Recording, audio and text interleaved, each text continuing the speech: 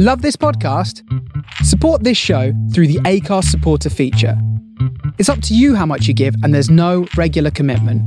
Just hit the link in the show description to support now.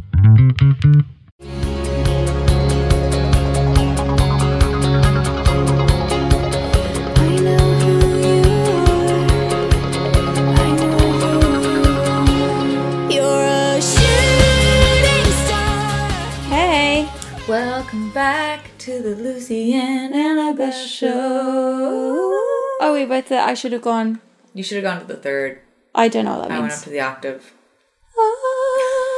Let's do try again. You do the third. Okay. Wait, you. Hey, everyone. So, I'm really bad at harmonies. You are not. I really am. Whenever we're in the studio, I really have to. How's the studio going, by the way?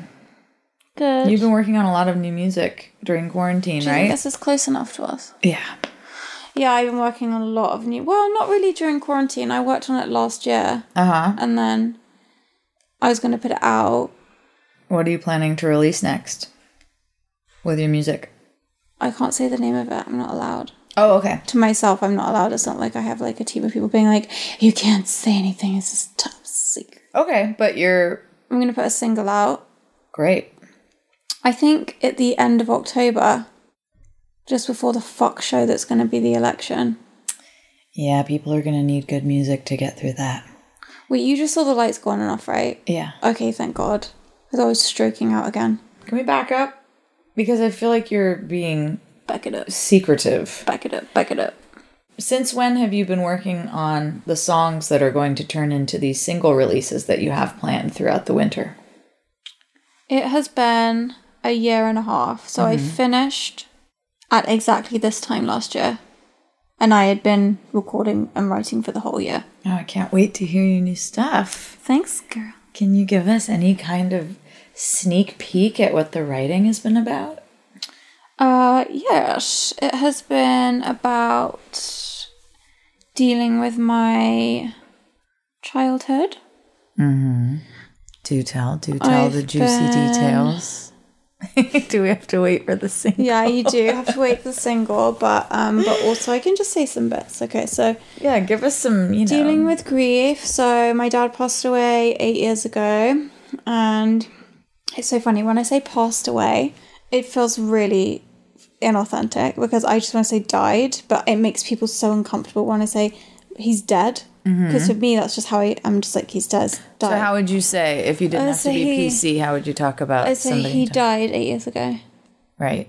But that's really harsh. It's very brutal for people. It is brutal for people. So I say like, oh, he passed away or he passed on. But okay, so he died 8 years ago. So I'm dealing with that. After he died, I just like couldn't write. Yeah. I couldn't write. I couldn't write for like eternity. It was probably a year or two. Because every time I would try and write, I would just start sobbing.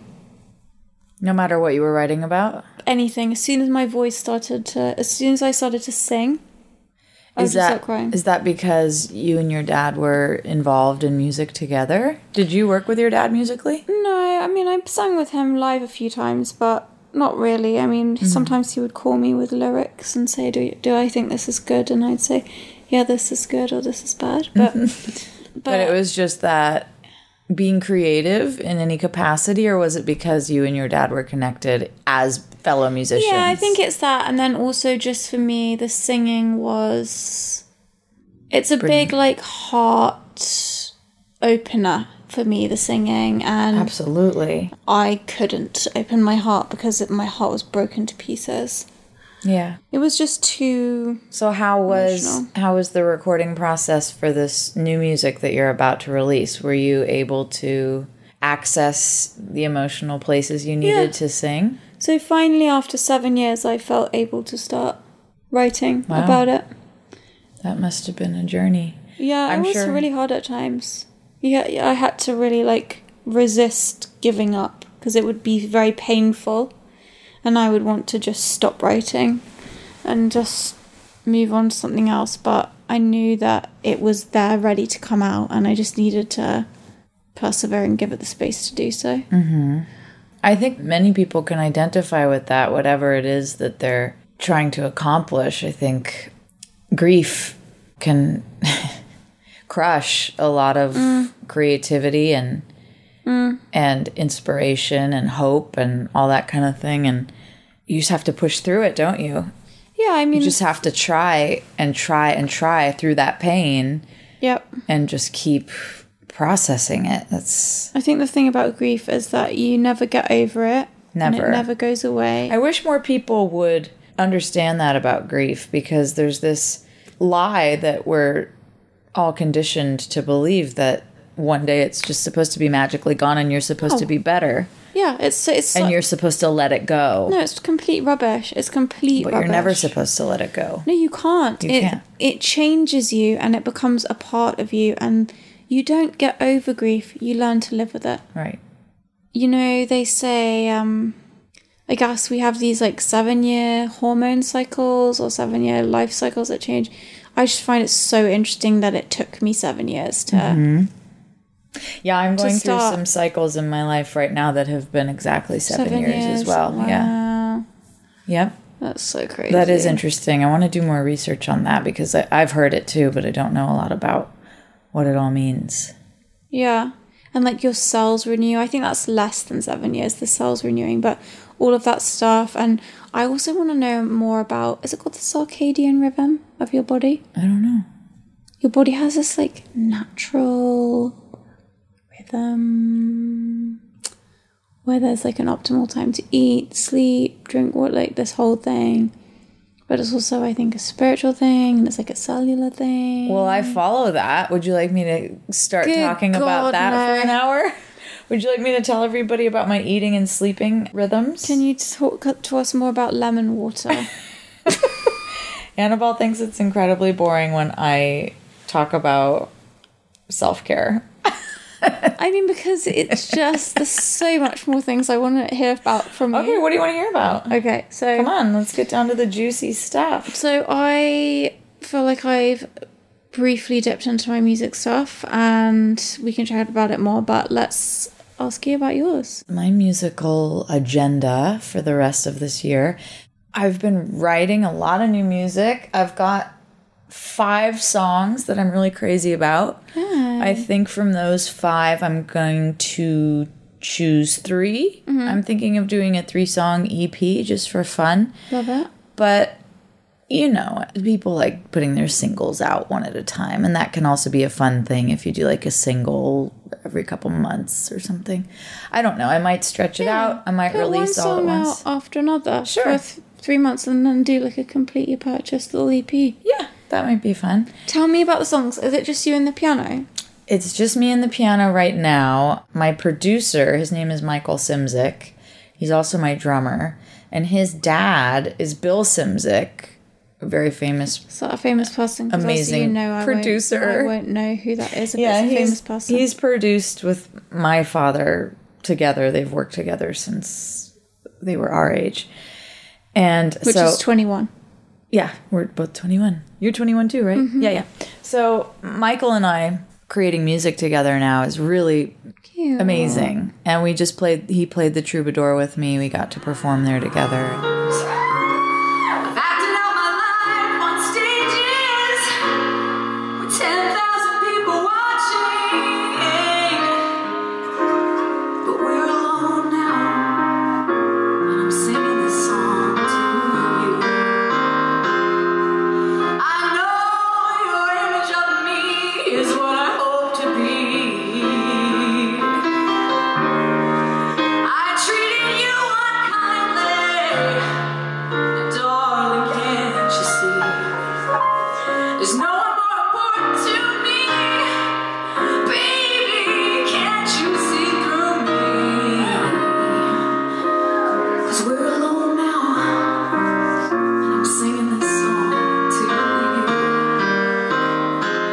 And we played Desperado, not covering the Eagles, but covering Linda Ronstadt, because she's the one that actually blew that song up to begin with. And she played it at the Troubadour, so it was really incredible to cover it there. So anyway, Mike and I, we were trying to remotely record back and forth and send files to each other, and I was just going nuts. It's hard. I couldn't do it. I finally called him. I said, I can't do this. You know, I'm trying to record in my apartment. There's dogs in the neighborhood. I can't get a clean take. I'm in the closet. Yeah. I can't do this. I really, really wanted to record and release new music during quarantine. But he finally said to me, look, this might not be the time that you release. This might be the time that you write. Yeah, totally. Just let up off yourself. Don't, you know, because I felt this need, like I think many of us have, to be super productive. Yeah, to be incredibly productive and to, you know, put something out there and have product. And because my ego, at least, is so defined by my productivity as an artist and if I'm working or not, you know. So yeah, I just let up off of the release thought and I just focused on the writing. So were you able to write effectively during quarantine? Well, so when I say effectively, I mean not really. I've had this same experience as you in some ways because I've been going through grief in my own life. Grief is much more common than we all talk about. Oh my God, you don't even have to, someone doesn't have to die for there to be No. grief. Yeah. Yeah, but it's just this invisible thing and people don't talk about grief as much as I think we all should. So I've been going through my own grief and that was really stopping me from writing as freely as I've wanted to. Now, was that about sort of like family things and personal things, not a death? Yeah, that was about a relationship that had ended for me that was very tumultuous. Every time I would revisit this relationship, it was on and off again for years. I just would roller coaster and it would really just derail my train and it would take me time to get back to where I was. And you know that feeling, you know, just a relationship that shouldn't be in your life anymore, but you can't help but can't let it go. Can't let it go.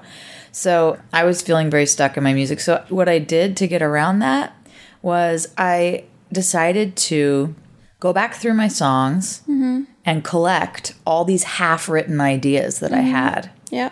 Because I'm sure you're the same. I've got hundreds of half-written ideas, maybe just a single line. Yeah. Just a chorus or a verse or a title or a melody. And then I have tons of musical scores because I would love to get into film composing. So I just have all these themes for motion pictures. And so I went back through all my material. I pulled out a batch and I just focused on finishing these ideas. And I got it down to these 5 new finished songs. That's really good. So it was good. It was like the hard work of the idea of the song had already been done for me by myself in the past. So this was an easy way to stay creative and get something done. And be productive. And you know, verging on the edge of self-help here. Danger, everybody. We're headed for self-help. Glennon Doyle, some spiritual teacher who I really love, said, if you don't create anything during this time, who cares? Yeah. You know? I found all of this like intense productivity to be demented. But I understand why people were doing it. It's because it was such a frightening, shocking... I mean, we're all kind of, think, for the most part, sort of like not numb to it now at this point, but we've adjusted to the point where it's like feels normal. This is what it is, yeah. But it was so shocking at first and so bizarre. I think everyone was just coping, and a great way to cope is to stay busy. Exactly, yeah, to stay creative. I mean, and I definitely have. I mean, I've taken a ton of acting classes, and I've just been reading nonstop and just watching documentaries every day, you know, just filling your mind and learning and staying creative. I've been writing. I've been working on the book I'm writing about my grandparents' World War II love letters, and meeting with my filmmaker partner twice a week to turn that into a film. So at the same time as I'm saying, oh, I've been, you know, not releasing music. You've been doing other things. I have relied on my creativity to get me through. Mm-hmm.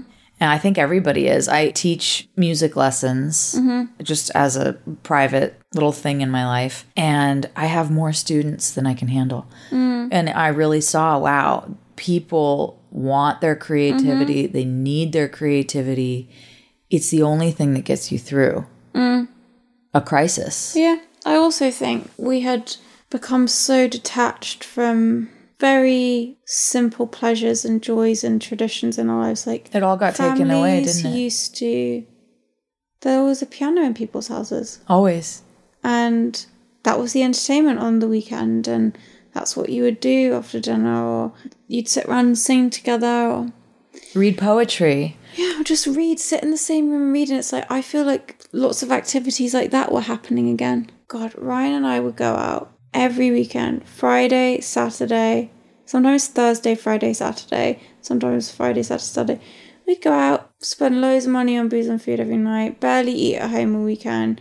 In the weeks, we would eat out all the time. And when all of that was taken away, it was really shocking to then, within a short period of time, think about how much we were doing all of that. And how things like going to a restaurant didn't really feel that special anymore. I went out to eat the other night. I really haven't gone out to eat at all this year.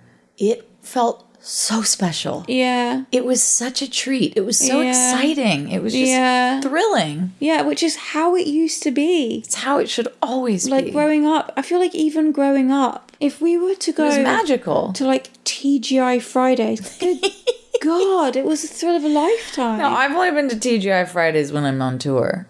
God, it's so fun. You went there as a norm? And just when you were a kid, it was just like, if my mum said to me, like, where do you want, if you can go anywhere, I'd be like, yes, take me to TGI Fridays. I want to see. For me, it was Chili's. Oh, we had a Chili's in my town. Chili's is I get that. That's something I've come to later in life because of Ryan. Yeah, TGI Fridays, when you're on tour and you've been in the middle of nowhere and you see a TGI Fridays on the horizon, you just get down and kiss the ground. TGI Fridays got on tour. We would have a lot of Wendy's, a lot of McDonald's breakfasts. Isn't touring food hilarious? It's like a truck stop is the most exciting thing in the world when you're on tour.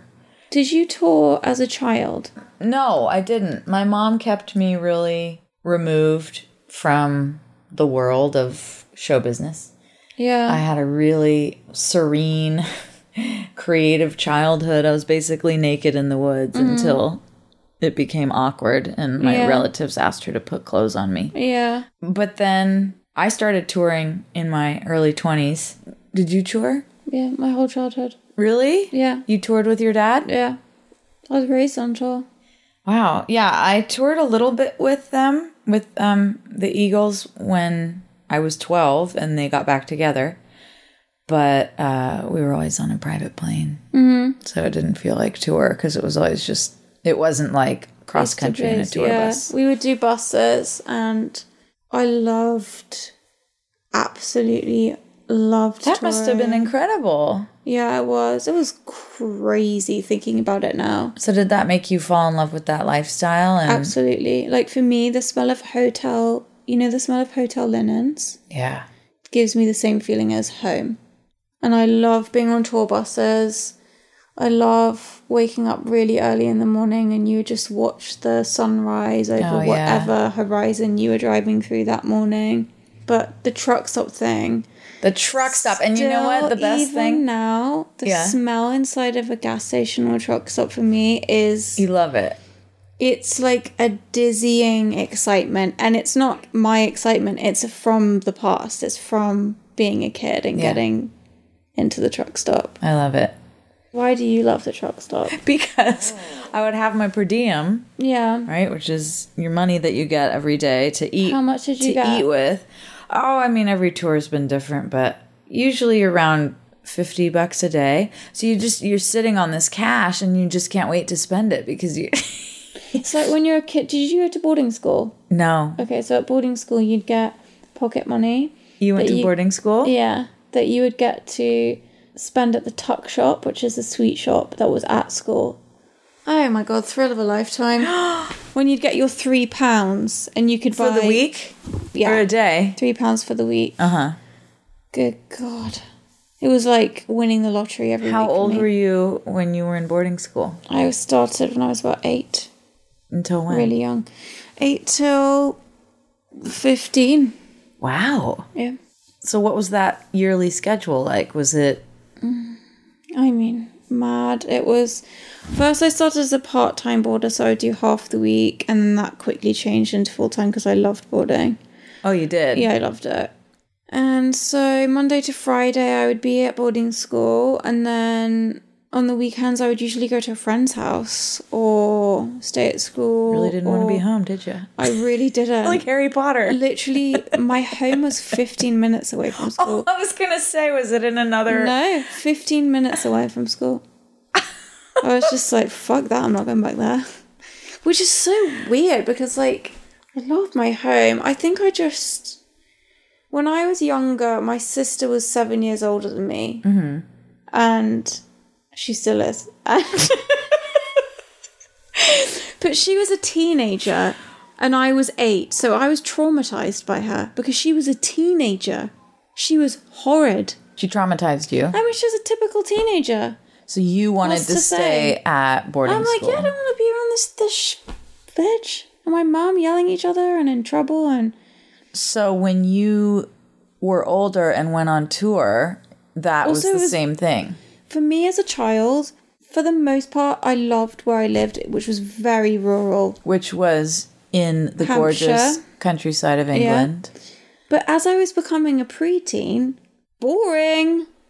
Where are the boys? There's nothing to do. There's no boys. There's no friends. Yeah. I can't even cycle to a shop to spend my pocket money. So where did you tour? All over Europe? All over the UK or America too? We did the world. Through my whole childhood, I've been everywhere imaginable, but in the bits that I can remember the best, so like 8 onwards, it was America. Every summer, every Easter, basically, every holiday, we'd be on tour, and then sometimes I would come out of school to go on tour.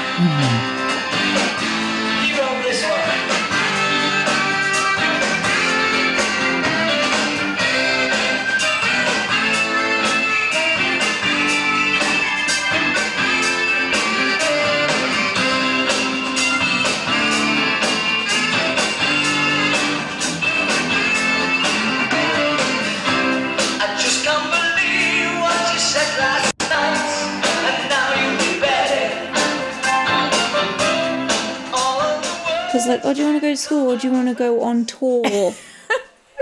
Oh, I think I'll go on tour, thanks. And did you, by law, have to have a tutor on the tour or anything like that? No idea I didn't, so. Oh, Lord. So the Dolan's children, they had a very nice situation whereby they had like a nanny, someone was looking after them. And then there's just the screaming Jones kids in the back. It's just me. I mean, yeah, my sister Jess would join us sometimes. But yeah, I was just feral. Sort of like, good luck if still you're are. on the bus. So yeah, you're no, I am feral and very I'm feral, OCD. yeah. But yeah, no, I loved being on tour. I absolutely loved it. I remember the first year I discovered vending machines. So growing up in the countryside, hadn't seen one of those before. Mm-hmm. Discovered Those are magical. Mountain Dew and Famous Amos mini cookies. Yeah. That's the only time I've ever been fat in my life. I was 9, went away, and my mum didn't recognise me when she came to pick me up from the airport. I was so fat. From Famous Amos I and smashed Mountain those Dew. every night. Probably Wow. had them every single night. Also, all you can eat food all the time at every location. So, all right. So we have so much in common. It just blows me away. So cut to, we both had touring experiences as children, which obviously shaped us and moved us in the direction of entering the music business ourselves as professionals. We should do a tour chat one day. That's not what today's about, but we should do that. There's so many I got so many mad goodies. stories Oh God, me too. Are you kidding? from tour. What, from tour with Dad or tour? No, tour with me. Okay. My tours. Just touring in general. That's Okay, we'll continue to share those. Yeah, for another app. Because that's, it's Today we're meant to incredible. be focusing on our experiences being signed. Well, to yeah, I major mean, labels. let's talk about some of our early record deals. We've both been signed to major labels, and that is a very unique experience Yep. that not many people Get to have. get to have. That's really how I met you, how I became aware of you, was because you were posting on social media these little Instagram stories where you were just talking to camera and you were sharing about your experience, in particular, sharing about your experience of being signed to a major label and just everything that went on for you, which was a book in itself. And for me as well, I have that same experience. And you were saying that you wished that more people, more artists would come together and have those truthful conversations about the mental journey that is to be signed to a major record label and to, be on the journey as a musician, wherever it takes you. And I was really excited when you were talking like that because those early experiences I had beginning as a musician are something that I don't ever speak about publicly. And I have a hard time talking about it. I haven't really worked it out for myself in a lot of ways. And so when you were saying that you wished that people would have out loud conversations about it, that really excited me. And I thought, gosh, I respect this girl so much because I haven't really been brave enough to have that conversation. And you pushed me out of my comfort zone. And so I'm really happy that we're here talking about it. That was about a year ago that I became aware of your videos, and we hadn't met yet.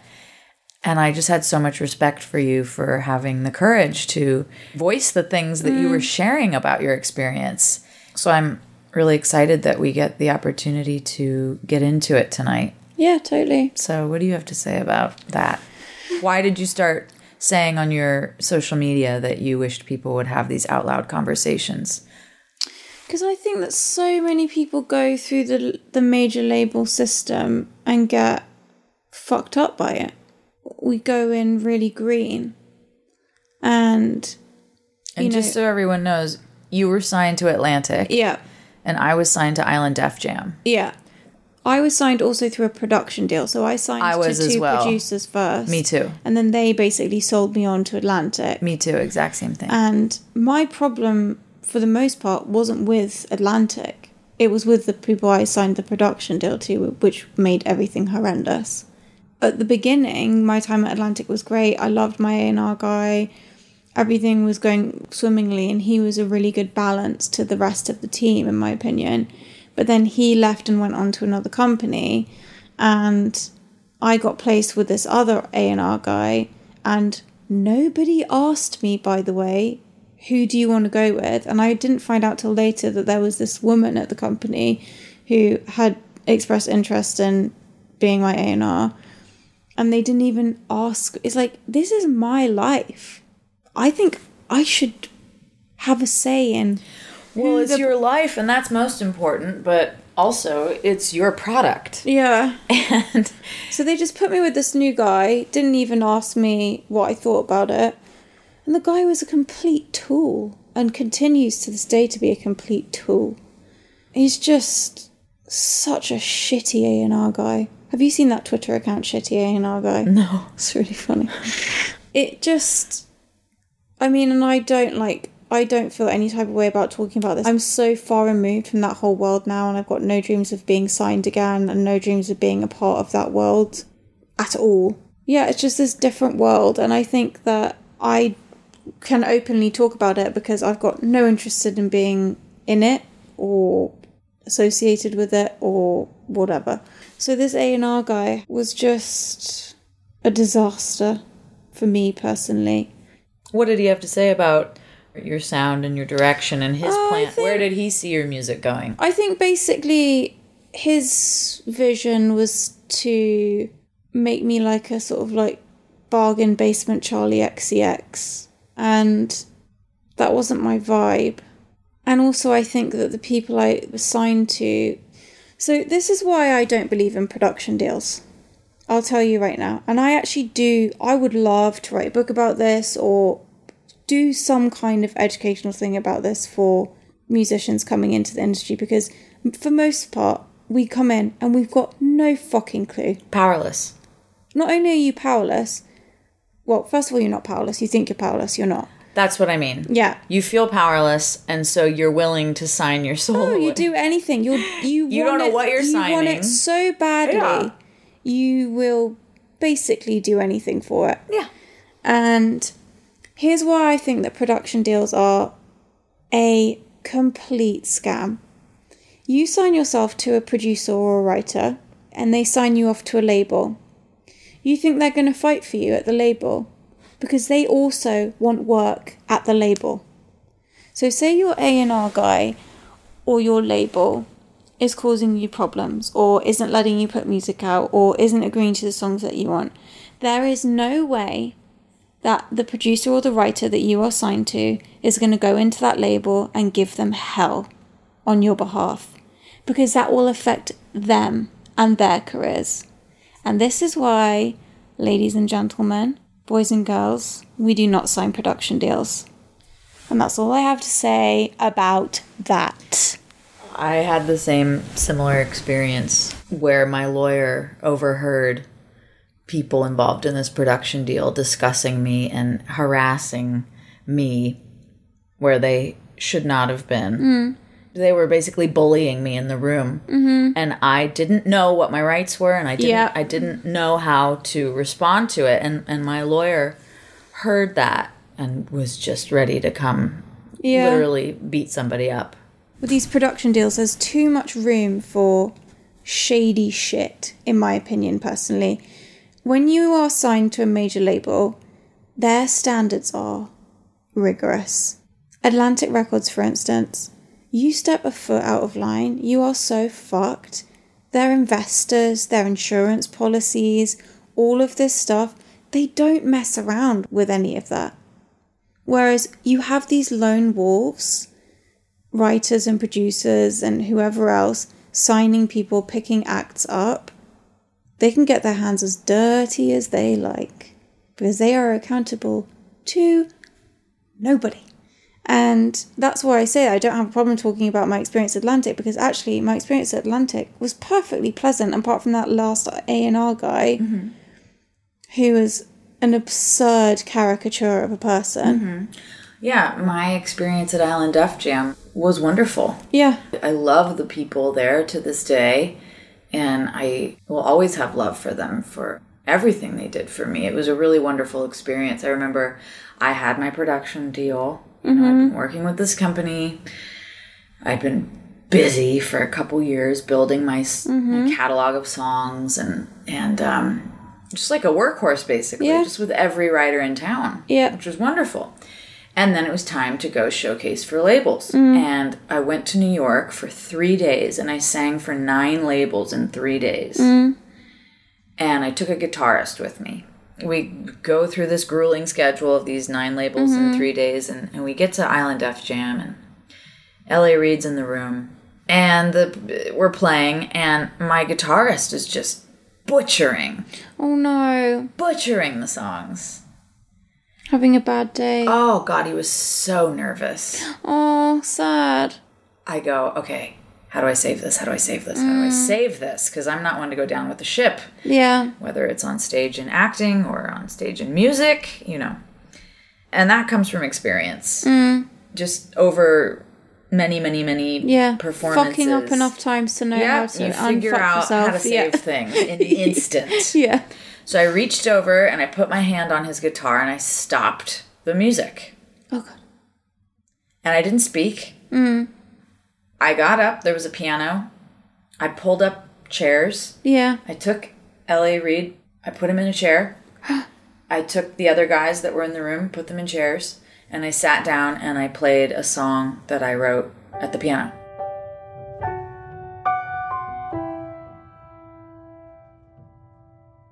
Two shooting stars, the night was ours, the sky on fire. The universe was alive.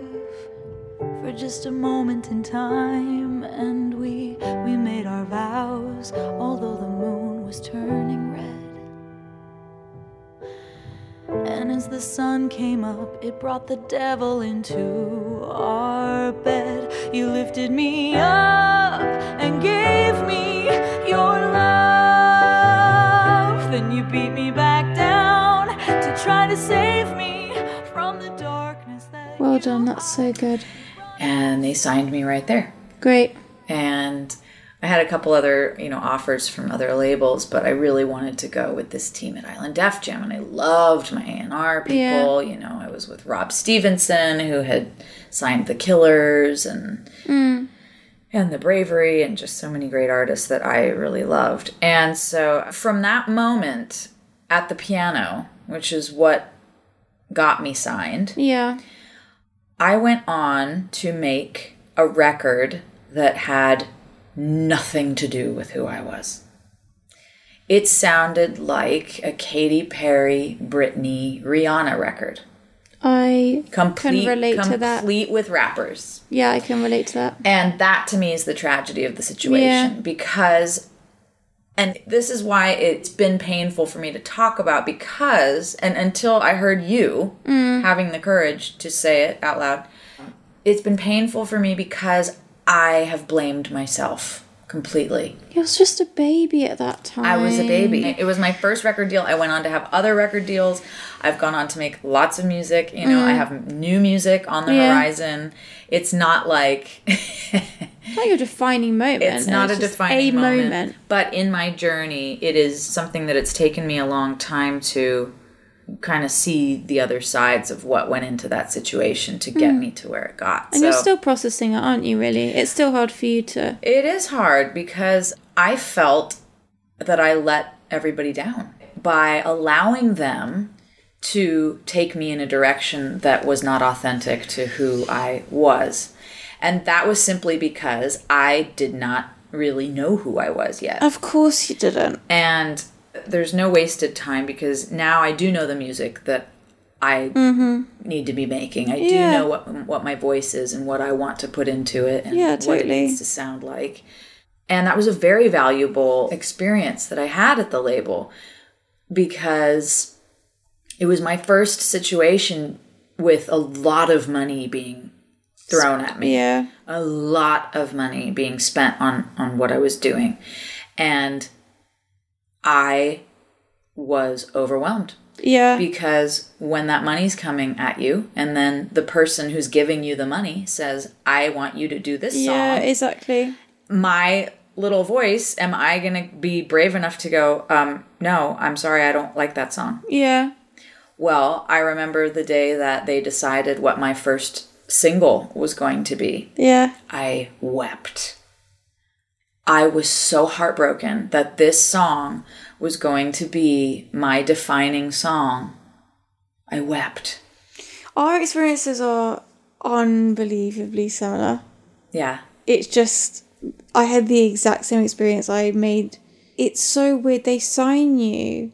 We love you. You're amazing. You're so different. You're so unique. So here, let's completely change you to be something completely generic and safe. I was literally, Rihanna and I were demoing the same songs. Which is so bizarre. It's just not who you are at all. But I allowed it. Yeah, but you do. Okay, here's the thing. It's like an abusive relationship. You are coerced into these situations. I'm sorry, I'm going to say it. For me, that was the situation. It was whittling away every day until I was the malleable creature that they needed me to be to do the thing that they needed me to do so that essentially they could get their money. And the day that they pulled me in for a meeting to tell me this is no longer being considered an indie project, they want to go more commercial, and this is the song that we want to do. And what was your response? I drove home that night.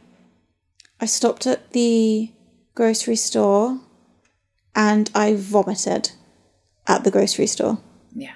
And I cried and I basically was ill for 2 weeks. beside myself with. Yeah, I think I was ill a lot during that time, and I just didn't realize it because, like you and I were saying earlier before we started recording, you get to the point where you're so numb to your own feelings that you think you're fine. Absolutely. And someone else looks at you and goes, you're not fine. No, you're not fine. And that's what I did, is I convinced myself that I was okay. And this is what you want. And this is what I want. You convince yourself I you're convinced okay. myself that this is what I wanted, and it was okay, and I was having fun, but I couldn't make it work because I couldn't sell that product. So ultimately, they didn't know what to do with me, and I didn't know what to do with me. And I remember, this is a really painful memory I have. My A&R guy took me to lunch, and he said, "What do you want to do?" And by that point, I had been so backed into a corner, and my original voice, which was where my magic has always been, at that piano, that voice had shrunk down to a whisper. And I said to him, I don't know what I want to do. I want to do whatever you want me to do. The project was finished soon after that. And that's it. It's just, looking back, I've gone on to do many, many things with my music. But that was a very, very valuable experience. And it taught me to never allow that to happen ever again. Because it's not helping the people I'm working with. And it's not, more importantly than that, it's not helping me. I mean, it's not going to happen to you again because it won't happen, and it hasn't happened again. But it's a valuable lesson that I carry with me in everything I do in life. And I think everybody listening has been in this situation in some way or another, whatever it is you do, where you sacrificed your true voice for the larger powers around you because you weren't quite ready to use your own strength yet. And you just watched it crumble, I think it's about following your instincts. And I think that I didn't have any instincts left by the end of it, quite frankly. That's exactly right. You don't know which way is up. No, and I remember literally looking in the mirror and just repeatedly saying to myself multiple times a day, every day, this is what you want. This is what you want. Get it together. This is what you want. This is what you came here for. You trust these people around you because, well, they're experienced. They know they've been doing this for years. I'm only 22. I don't. What do I know? I just know about writing my silly little songs. I don't know anything else. And you trust them and you stop trusting yourself and you stop trusting your instincts. And that was one of the single most, unfortunately for me, the thing that I had wanted my whole life, which was to be signed and be a professional singer and songwriter, ended up being the thing that damaged me more than anything else in my life. I think once I was out of that record deal, or once I was trying to claw my way out of it, I remember the week that I decided that I was going to go and speak to them and say, I don't want to do this anymore. Please let me go. Was in June, like the week of my birthday in 2017.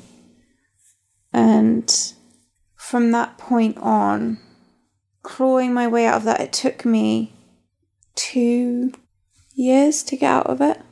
How are you happy? I'm asking for a friend, smiling and laughing, even when you're feeling bad. How do you stay clear? I'm asking for a friend, even when you're here, you're somewhere else instead.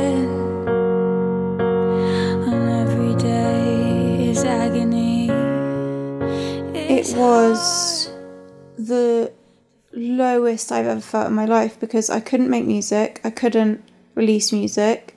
I was being held against my will in a situation. I didn't think I would ever be able to write or sing again because the whole thing was so traumatizing.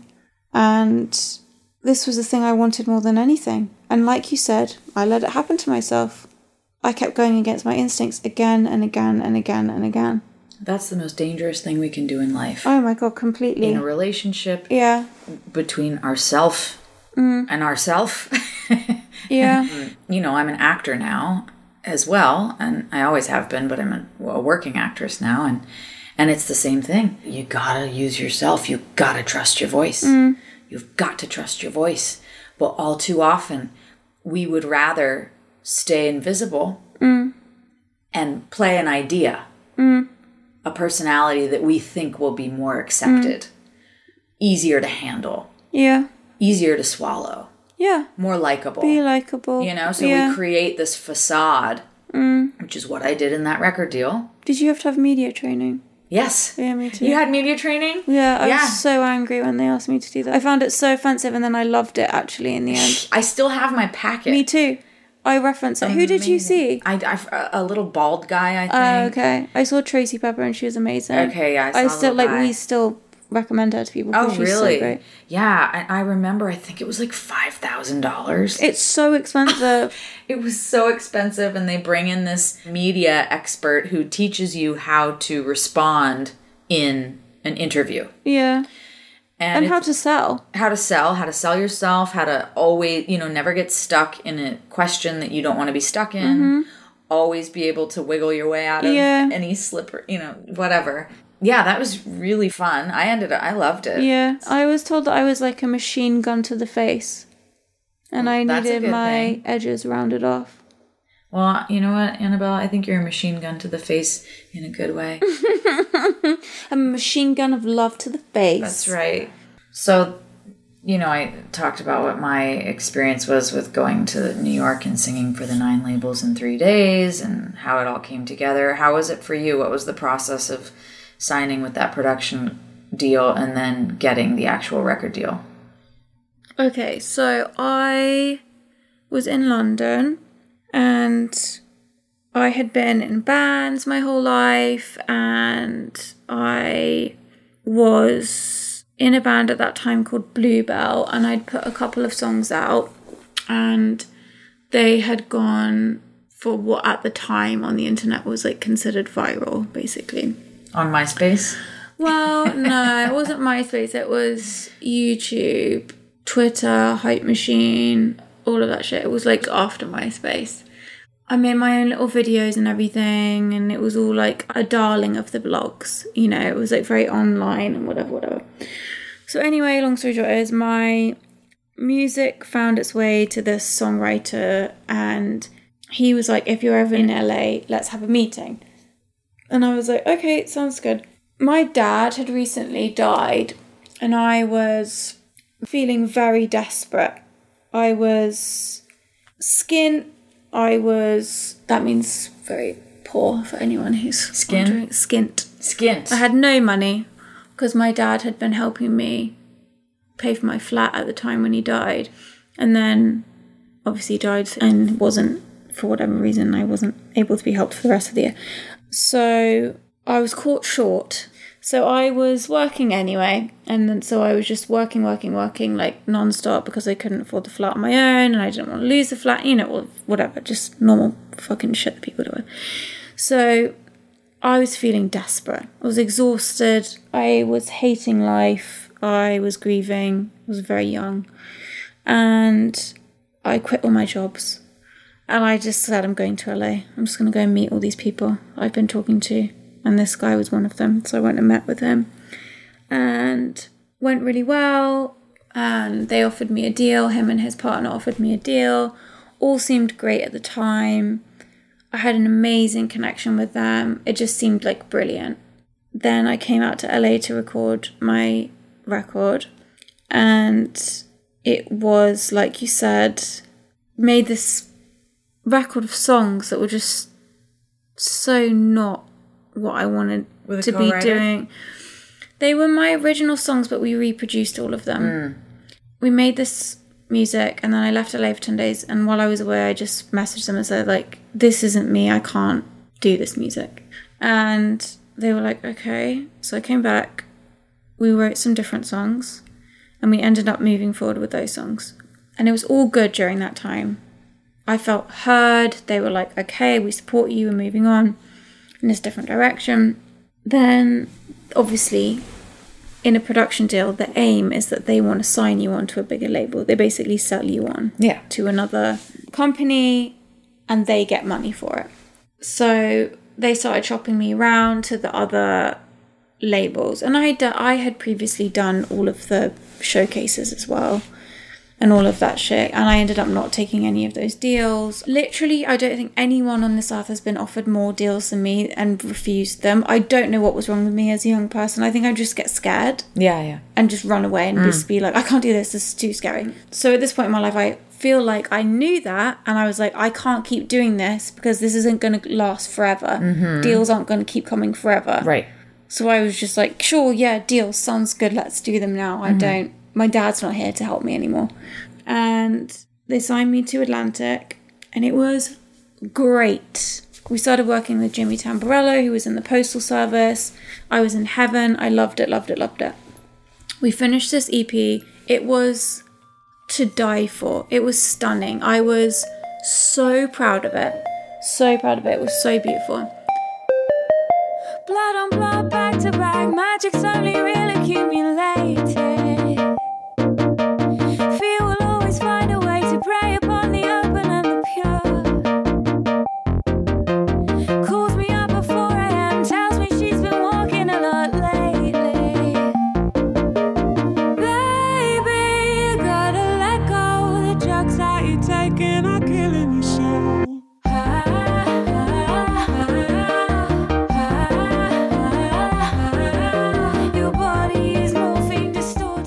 During the process of making that, things just started to change. Little comments about how I looked. My clothes were always wrong. My attitude was always wrong.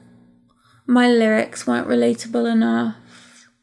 Just slowly taking the edges off.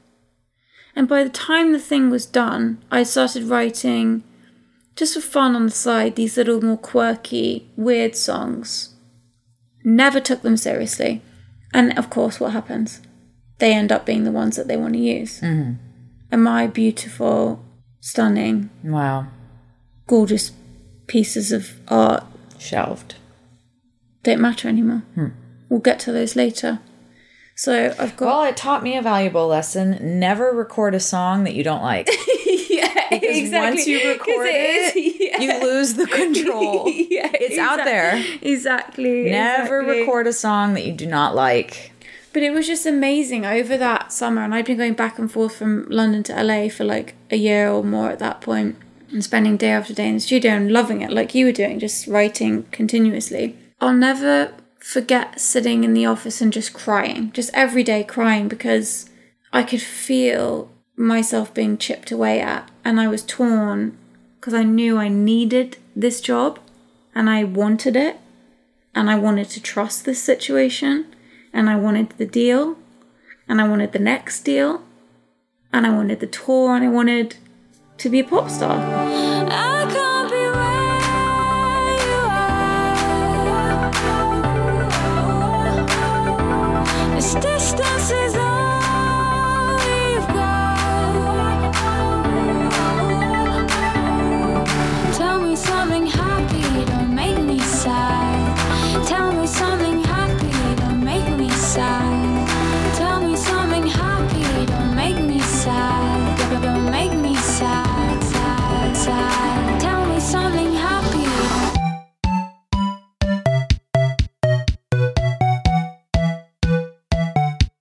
There's an added element to it, and we don't need to harp on this, but I'm interested to know. I definitely had experiences along the lines of the Me Too movement Oh my god, yes. in this scenario. Abso-fucking-lutely. Like, hands down, just a given. Hands down, hands on, hands around. Hands all over. Yeah. Very disrespected by the men in charge in many ways, in sexual ways, in ways where they're making, they would make comments about, well, what do you need the money for? You've got money. I was accused of having a drug problem. By the way, have never done Class A drugs. I was told by one of the men overseeing my project, everyone at the label thinks that you only got signed because we're fucking. Wow. Charming. That's good. Thank you. Good to know that I'm seen as a talented, commodity Artist here. in my own right, yeah. A&R's assistant attacking me in a bathroom at a show, trying to stick his tongue down my throat. Just so many things where, this has been going on in the business for women and men. For me, it was mostly verbal. Forever. It was a lot of verbal, A lot of wasn't verbal it? for me. It was a lot of gaslighting, verbal manipulation, financial manipulation. A lot of financial yeah. manipulation of money being taken away, held. Yes, held. That was it. I was asking for money that was meant for me. And they said, a certain person said, why do you need to rush on that money? It's not like you need money. Yeah, a lot of assumptions. A lot of assumptions. Assumptions make an ass of you and I. That's right. That's right. Wait, is that the same? It's something close along enough. those lines. Close enough. Oh, I think Probably everyone thinks that I in have a common. trust fund. Everybody thinks I do. It's pretty funny. It's So weird. It used to really hurt my feelings, but it's just hilarious to It's me. never hurt my feelings. I've just wish it was true. Wish Because I did have a felt huge so fucking misunderstood, and I felt Yeah. it made me feel so alone. It made me feel like, wow, trust. Also embarrassing. nobody knows me. It's an you feel like there's an expectation of you to have a certain type of life, Yeah. and the truth is I've always worked. Me too. And listen, not worked doing anything glamorous, may I add. Absolutely rotten. My dad always said, if you want this career, you're going to go get it. I'm not going to pick up the phone for you. Yeah. I'm not going to, maneuver anything. You're going to do it yourself. And he bloody meant it. and I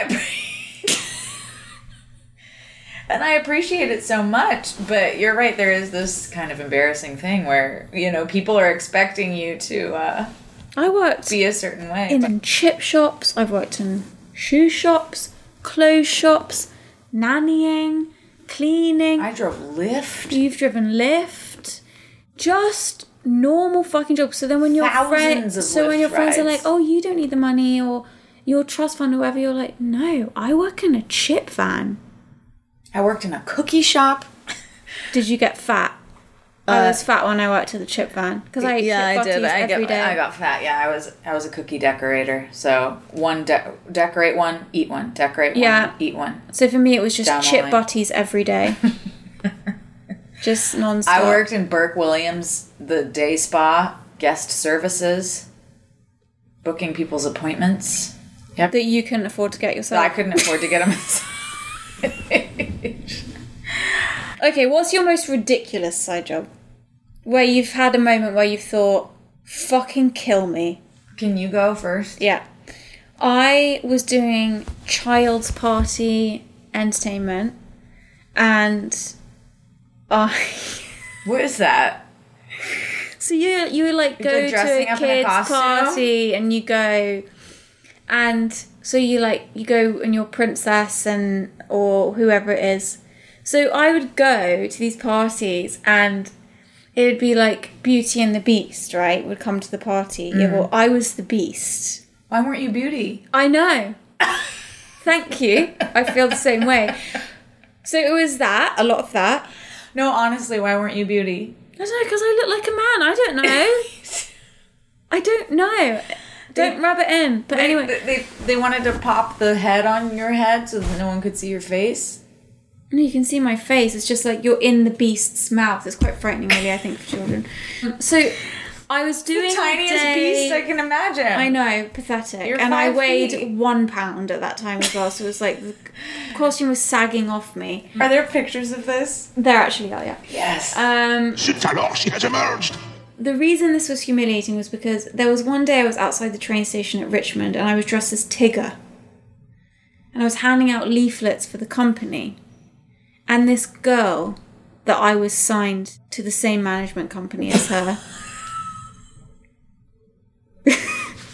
Bullying. That you're laughing is bullying. I'm sorry. No, it's funny. I'm here Walked for you. up to the thing and she was like, Annabelle. And I'm like, Yes. What are you doing? I'm What does it look like I'm tiggering around. I don't... Bitch, keep walking. Give me a break. Just pretend you didn't see me. Just do me a solid, pretend you haven't seen me, and keep it moving. I mean, it's one thing to say hi, but it's another thing to say, what are you doing? Does she really need the answer to that? And she had her What did guitar, she- what and she did- was like clearly going off to a session or something. What did she think you were doing? Honestly. I don't know what. Jesus. Wow. Yeah, you know, I don't know how we got onto the subject. well, I'm racking anyway. my brain, yeah. The point. Oh, okay. So, what was your most? Oh. Where you've had a moment where you've been like, "Good God, kill me." You know, I used to be notorious for quitting my day jobs, like, Ugh. on my lunch hour. 100%. Because I would just... Enough. I had no respect for them. I didn't want to be Me there. neither. I hated it. When I was younger, I was awful. I was awful. So I was working at Burke Williams, and... CV was a disaster. What's CV? My CV, my resume. It was like, oh, you did 1 week at Oh, God, at yeah. All Bar You didn't have One. any references. No references. So why have you worked at so many pubs? Right. Well, Yeah. Yeah, you'd just be listing your mom as your reference and make her act like she was your old boss. yeah, and she would for me. Yeah. I think my mom did that a couple times. Okay, so so I you're just- notorious for quitting your job. Yeah, I'm notorious for doing that. I quit Burke Williams on my lunch break, and my manager had asked me to bring him back a Diet Coke. Oh, And legend I move. You just never came I back. never did. And then he ran into a mutual friend of ours years later, and the mutual friend said to me, he says, Steve says he's still waiting for his Diet Coke. Honestly, it's a bit rock. I think it's a bit rock and roll. I quite like it. I'm glad he had a sense of humor about it. It's very funny. Side jobs of an artist. That's a whole nother hilarious coffee table It's book. like, you know, in Mary Poppins, there's that man where he's a one-man band, Yeah. but he also draws on chalk pavement. Dick Van Dyke. Yeah. It Well, his name's Bert in the movie. Don't ask me how I know that. makes me feel like that. Like I'm, It's a jack of all and trades, you're really. moving, and there's things crashing and drums banging when you're moving, and cymbals, and you're just trying to like. But you're just moving forward. Yeah, and it's Yeah. like crash bang wallop, and you're singing and trying to draw a chalk picture on the pavement, and then you're daydreaming about being in Mary Poppins land. And he was a chimney sweep And he's a chimney sweep. on the side. And apparently magical. And magical. Magician. And he can sing. And he can sing and fly. Yeah. Yeah, that's So overwhelming. Yeah, but that's- he just, he kept moving forward. Just one foot in front of the other. Crash, bang, boom. His accent, I literally didn't even realise it until about a year ago when I watched Mary Poppins again. How awful. Okay, thank you, because my fiance says the same thing. British people, English people cannot stand Dick Van Dyke's English accent in Mary Poppins. But Americans never knew. We thought it was you guys lovely. don't know. You guys don't we know. thought it was you all lovely. think we're all Australian or something. Yeah. But no, my whole life I never thought it was bad. It was one of my favourite films growing up. I watched it every week. My whole childhood is like one of my favourites. Took me until very recently to realise it was really appalling accent. All right, ladies and gents, comical poem suitable for the occasion, extemporized and thought up before your very eyes. All right, here we go. Where is he from? Australia? He's American. Oh, okay. He lives in Malibu. She's still alive. Yes, he's still alive. I love Dick Van Dyke. He's in a band. Still A singing. one-man band? Nope, he's got other Crash members. Bang Wallop, it's called. He probably does try to, monopolize the instruments. But he is in a band, and I adore Dick Van Dyke. And he's in the new Mary Poppins. He was good, actually, I felt. It was so cute. He did his little dance on the table. He was thrilled. Talk about joy. Guy carrying joy around. We weren't everywhere he talking goes. about joy. Winds in the east, mist coming in. Like something is brewing, about to begin. Crash, bang, wallop. Keep moving forward. Me and Dick Van Dyke. Okay, Listen. so wait, to summarize this, okay, so Here's how I feel. I Maybe feel we're realizing we need therapy for this instead of a 1 hour I've had session. so many years of therapy to deal with this. All right, so listen, we've been talking a lot about these record deals we've had in the past. The production deal, I feel like it's two. This is the thing. It's like the production deal and then the record deal are two completely different things. I can't believe how many physical Me Too moments you had. I had a lot of physical Me Too moments. I had one physical Me Too moment, and then many verbal, emotional, and financial. Yeah. For the most part, that's what it was for me. But other people I was signed with had worse situations than I did. That is something that is very dark about the whole industry, and I don't know that it's really changing. I think that, wouldn't you say that the music industry has for the most part been pretty much untouched by the Me Too movement? Untouched and far worse than the acting business. Oh my god. I mean, just even, okay. Far we all worse. know that like, R. Kelly. Look at what happened to Mariah Carey with her first husband. I mean, the list goes on and on and on and on and on. And those are just the big ones. Those are the big ones. And like, I don't know if you've seen there was like a whole LA thing with LA bands and grunge bands, and they were all getting Me Too'd very recently during COVID. Did you see any of that? But it never spreads past a small level because they all protect each other. And it's so dark. It's fucking dark when you really think about it. Yeah, I mean, the thing to remember is that it exists in every walk of life on the planet. I mean, you know, it exists with the people that work at the gas station. It exists at the dentist office. It exists in schools. It especially exists at the dentist office, but the gas station less so, I think. But in the music industry, It really it's does. so conducive to it. But having You're been in both- late night, you're in the dark, you're in the studio, there's drugs, there's alcohol.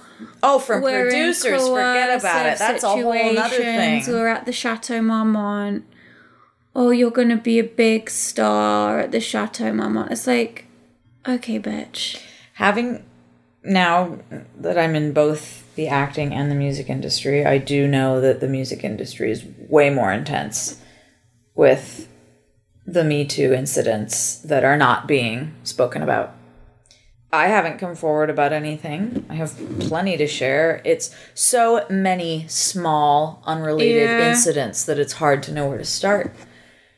And also, I think the thing that's really fucking sick about it as well is, like, I think a lot of the Me Too movement has been fucking bollocks, a load of shit, and has actually detracted from, like, people's actual real fucking problems of being sexually assaulted or whatever it is. It's been a witch hunt. It's been a witch hunt. It's turned into a witch hunt. Sure. And it's out of control. God, it's just so... It's ridiculous. Some of it is truly, truly fucking ridiculous. We're having airtime talking about X, Y, and Z's arse getting grazed by whatever, and then you've got literally people still enslaved by R. Kelly in a house. It's like, can we concentrate on the actual issues here? Mm-hmm. Not someone's fucking vanity Me Too moment. It's just... That shit drives me insane. And it's just not productive for anyone. And I think that it hasn't progressed because also people don't want to be defined by it. The girls I know that have had situations, they won't come out because they don't want to be held back in their careers. And they will be. Because these are people who are on the Grammy board. These are people who are at the label, they're the big producer, they're the biggest songwriter, they're whoever they are, you know, they're the label exec. They're not going to come forward about that because that's it, that's the end of their career. And if they still want to play the game and be a part of the mainstream thing, they've got to shut up and get on with it. And I just can't wait for some of these fuckers to get Me Too'd. I can't wait. I don't know if it'll ever happen. Some of them, I know it's coming. Oh, and I can't wait. Popcorn's ready to go. But what's so insidious about it is that many of these people, it's like their best lies are hidden in plain sight. Mm-hmm.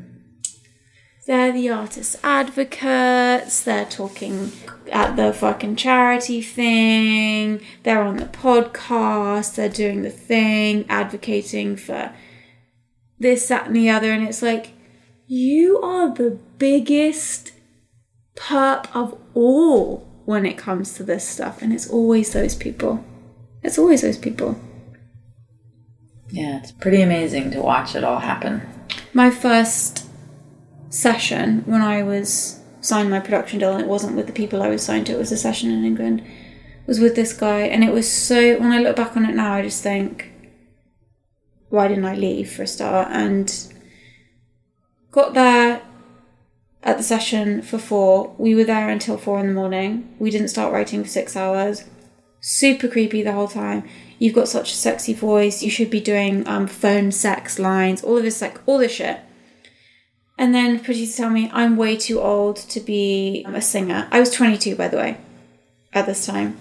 All of this stuff. Like, that was my, welcome to the industry, Annabelle. You've just been signed. This is your first session. Yeah, I had a very similar situation with a major producer in this business. Very first meeting. So excited. He's going to produce some of my record. Go in there. Lights are down. Candles are lit, lights are way down. Dicks on the table. Basically. And you're sitting there going, is this normal?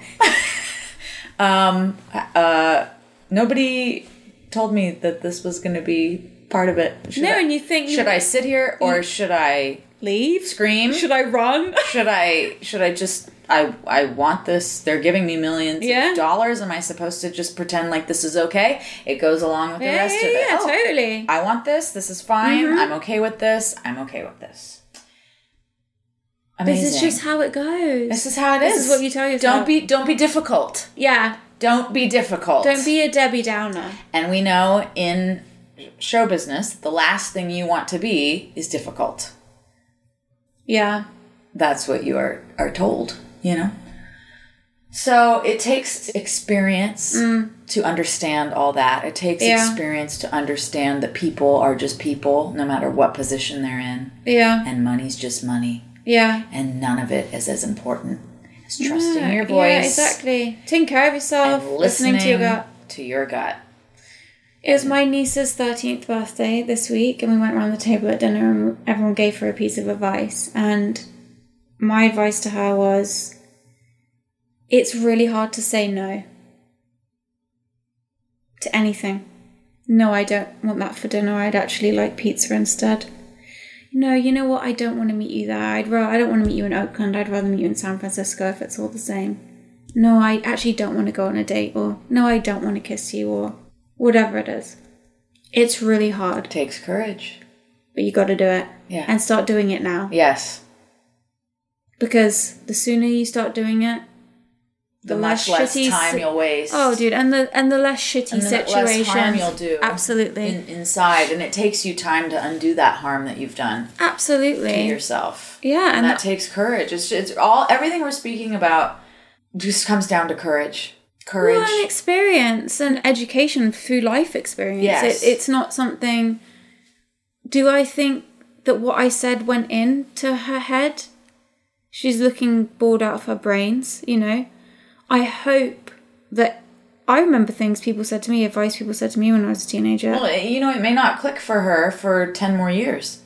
There may come a day out of the blue for her when that will ring in her ear and it will hit home. I wish somebody had said that to me when I was turning 13. Say, no thank God, you. I do too. That doesn't work for me. You don't have to be rude about it. You know, no thank you. Actually, I would prefer... Yeah.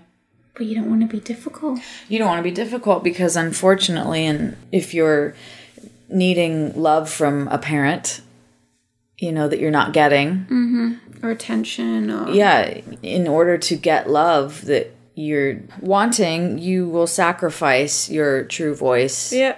To go along with whatever you think they want you to be. What do you want me to be? What do you want me to say? I'll be whatever you want me to be. And that is what I said to my A&R guy when he asked me, what do you think we should do? And that came from way earlier in my life. Yeah. Of trying to get love from a parent. Yeah. And going, I'll be whatever you want me to be. Yeah. Just love me. Yeah. Just let me know what you want me to be. Yeah. So you're right. It does need to be enforced at a really young age Yeah. because It starts at a young age. it starts at a young age. It starts when you can speak. And look at that. Look at that. We're looking at how it shapes you into being an artist, into being a professional, and into being an adult.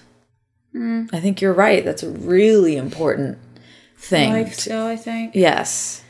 I am so glad that what happened to me.